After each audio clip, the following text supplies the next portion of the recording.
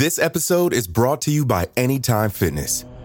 Forget dark alleys and cemeteries. For some, the gym is the scariest place of all, but it doesn't have to be. With a personalized plan and expert coaching, Anytime Fitness can help make the gym less frightening. Get more for your gym membership than machines. Get personalized support anytime, anywhere. Visit AnytimeFitness.com to try it for free today. Terms, conditions, and restrictions apply. See website for details.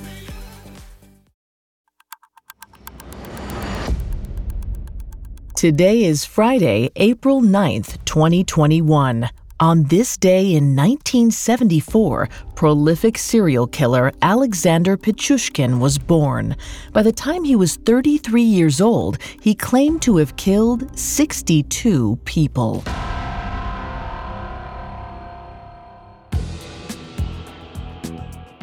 Welcome to Today in True Crime, a Spotify original from Parcast. Due to the graphic nature of this case, listener discretion is advised. This episode includes discussions of violence, rape, and murder that some people may find offensive. We advise extreme caution for children under 13. Today we'll hear about the horrifying serial killings of Alexander Pichushkin, also known as the Chessboard Killer. Let's go back to April 9th, 1974, in Myitishia, a manufacturing sector just northeast of the city of Moscow.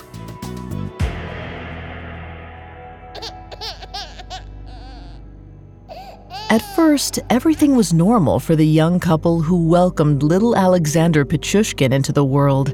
But the joy and happiness that comes with being new parents didn't last long for the Pichushkins. When Alexander was only 1 year old, his father abandoned their family.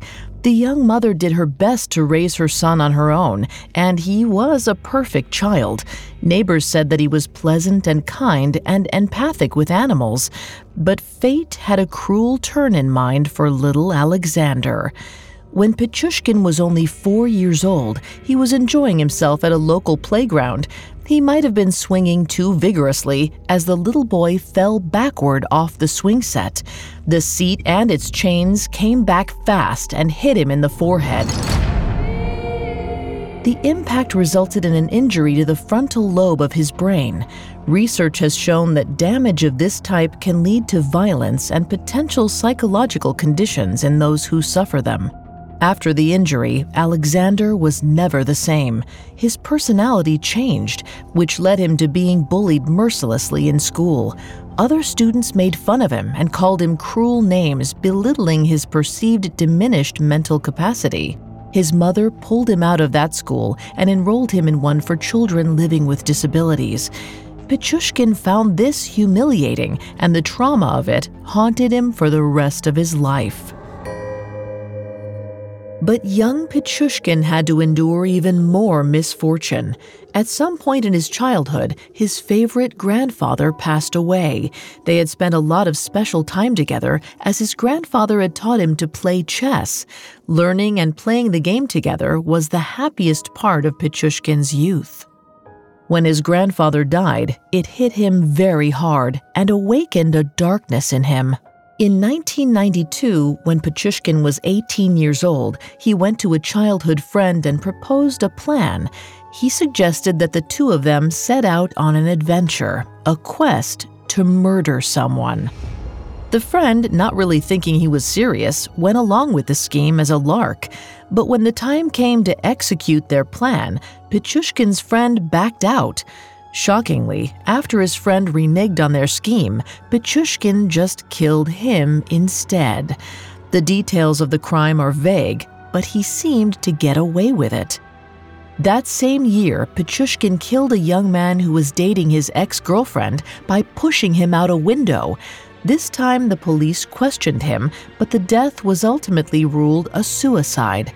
Chillingly, Pichushkin looked back on these early slayings and said, "First murder, it's like first love, it's unforgettable." Coming up, we'll delve into the depths of Pichushkin's depravity and his ultimate fate. Hi, it's Carter from Parcast Network. The Vatican is one of the most recognizable religious sites in the world. but it's also a powerful institution. Its unique history full of secrecy.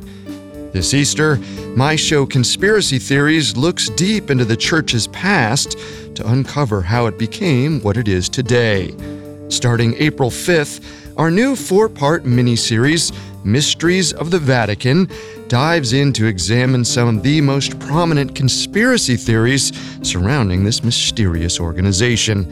From the church's sordid rise to power, to prophetic visions, and even assassination attempts.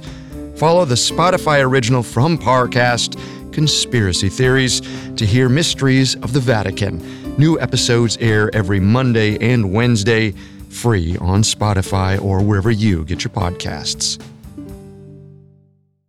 This episode is brought to you by Anytime Fitness. Forget dark alleys and cemeteries. For some, the gym is the scariest place of all, but it doesn't have to be. With a personalized plan and expert coaching, Anytime Fitness can help make the gym less frightening.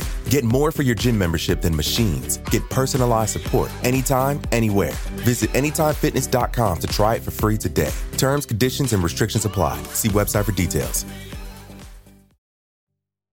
Now back to the story.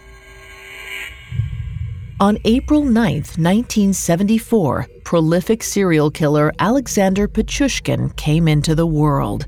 Even though he'd reportedly already killed 2 people by the time he was 18, his murderous rampage didn't really begin until the early 2000s.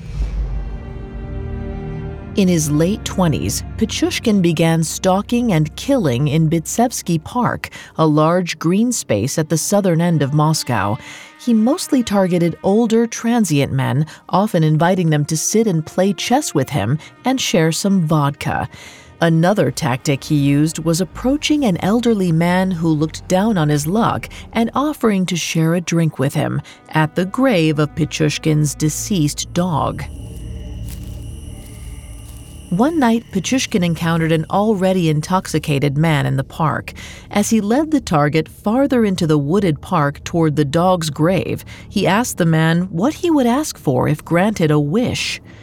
The man replied, to stop drinking, to which the murderer answered, just before taking the man's life, I promise you, today will be the day you stop drinking. Pichushkin's MO was pretty much the same in all of his slayings. Once his target was drunk enough, he bludgeoned them with a hammer or a pipe. Then he disposed of the bodies in a sewer well.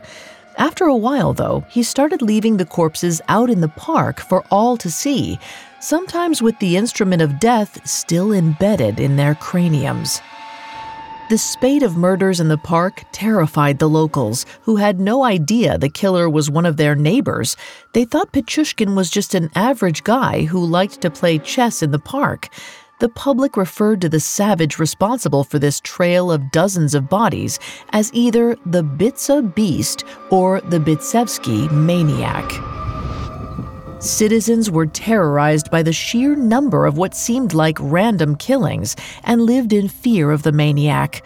During his heyday, Pichushkin murdered 11 people in 2001 alone. He later spoke to the press of this period of violent killings and said, "It brought me colossal pleasure. It is compatible to an orgasm." Pichushkin continued murdering as often as possible until he finally got careless. In June 2006, when Pichushkin was 35, he made the mistake of targeting a victim who wasn't an anonymous, intoxicated park denizen. He took an interest in one of his co-workers from the grocery store where he was a clerk. After he invited her to accompany him on a walk to visit his dog's grave, the woman left a note for her son. She not only told him where she was going, but left Pichushkin's name and information.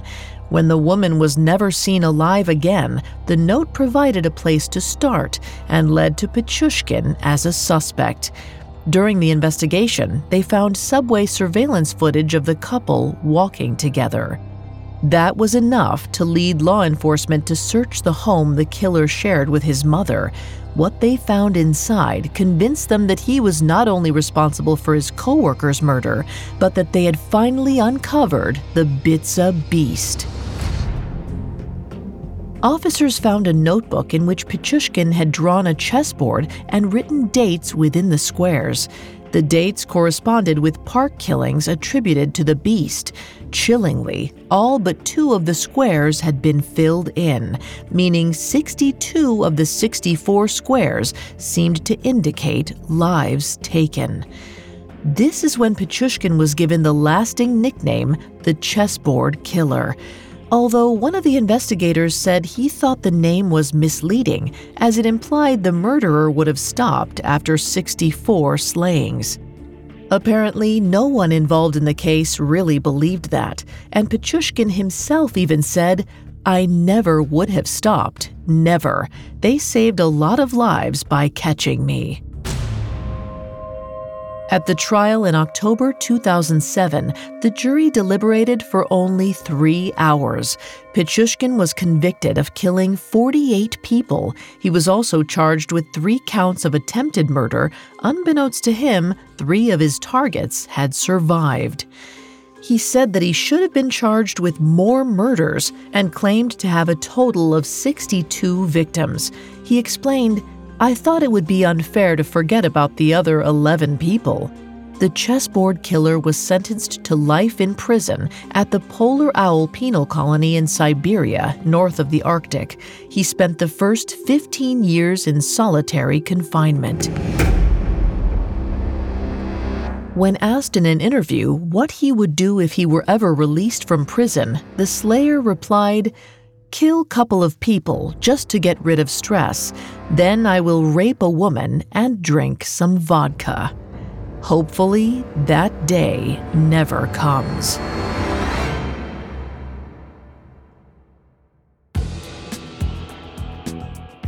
Thanks for listening to Today in True Crime. I'm Vanessa Richardson. For more on the Chessboard Killer, check out my other show, Serial Killers, on Spotify. Today in True Crime is a Spotify original from Parcast. You can find more episodes of Today in True Crime and all other Spotify originals from Parcast for free on Spotify. We'll be back with a brand new episode tomorrow in True Crime. Today in True Crime is a Spotify original from Parcast. It is executive produced by Max Cutler, sound designed by Juan Borda, with production assistance by Ron Shapiro, Carly Madden, and Bruce Kitovich. This episode of Today in True Crime was written by Christine Colby, with writing assistance by Terrell Wells and Alex Benedon, and fact-checking by Cheyenne Lopez. I'm Vanessa Richardson.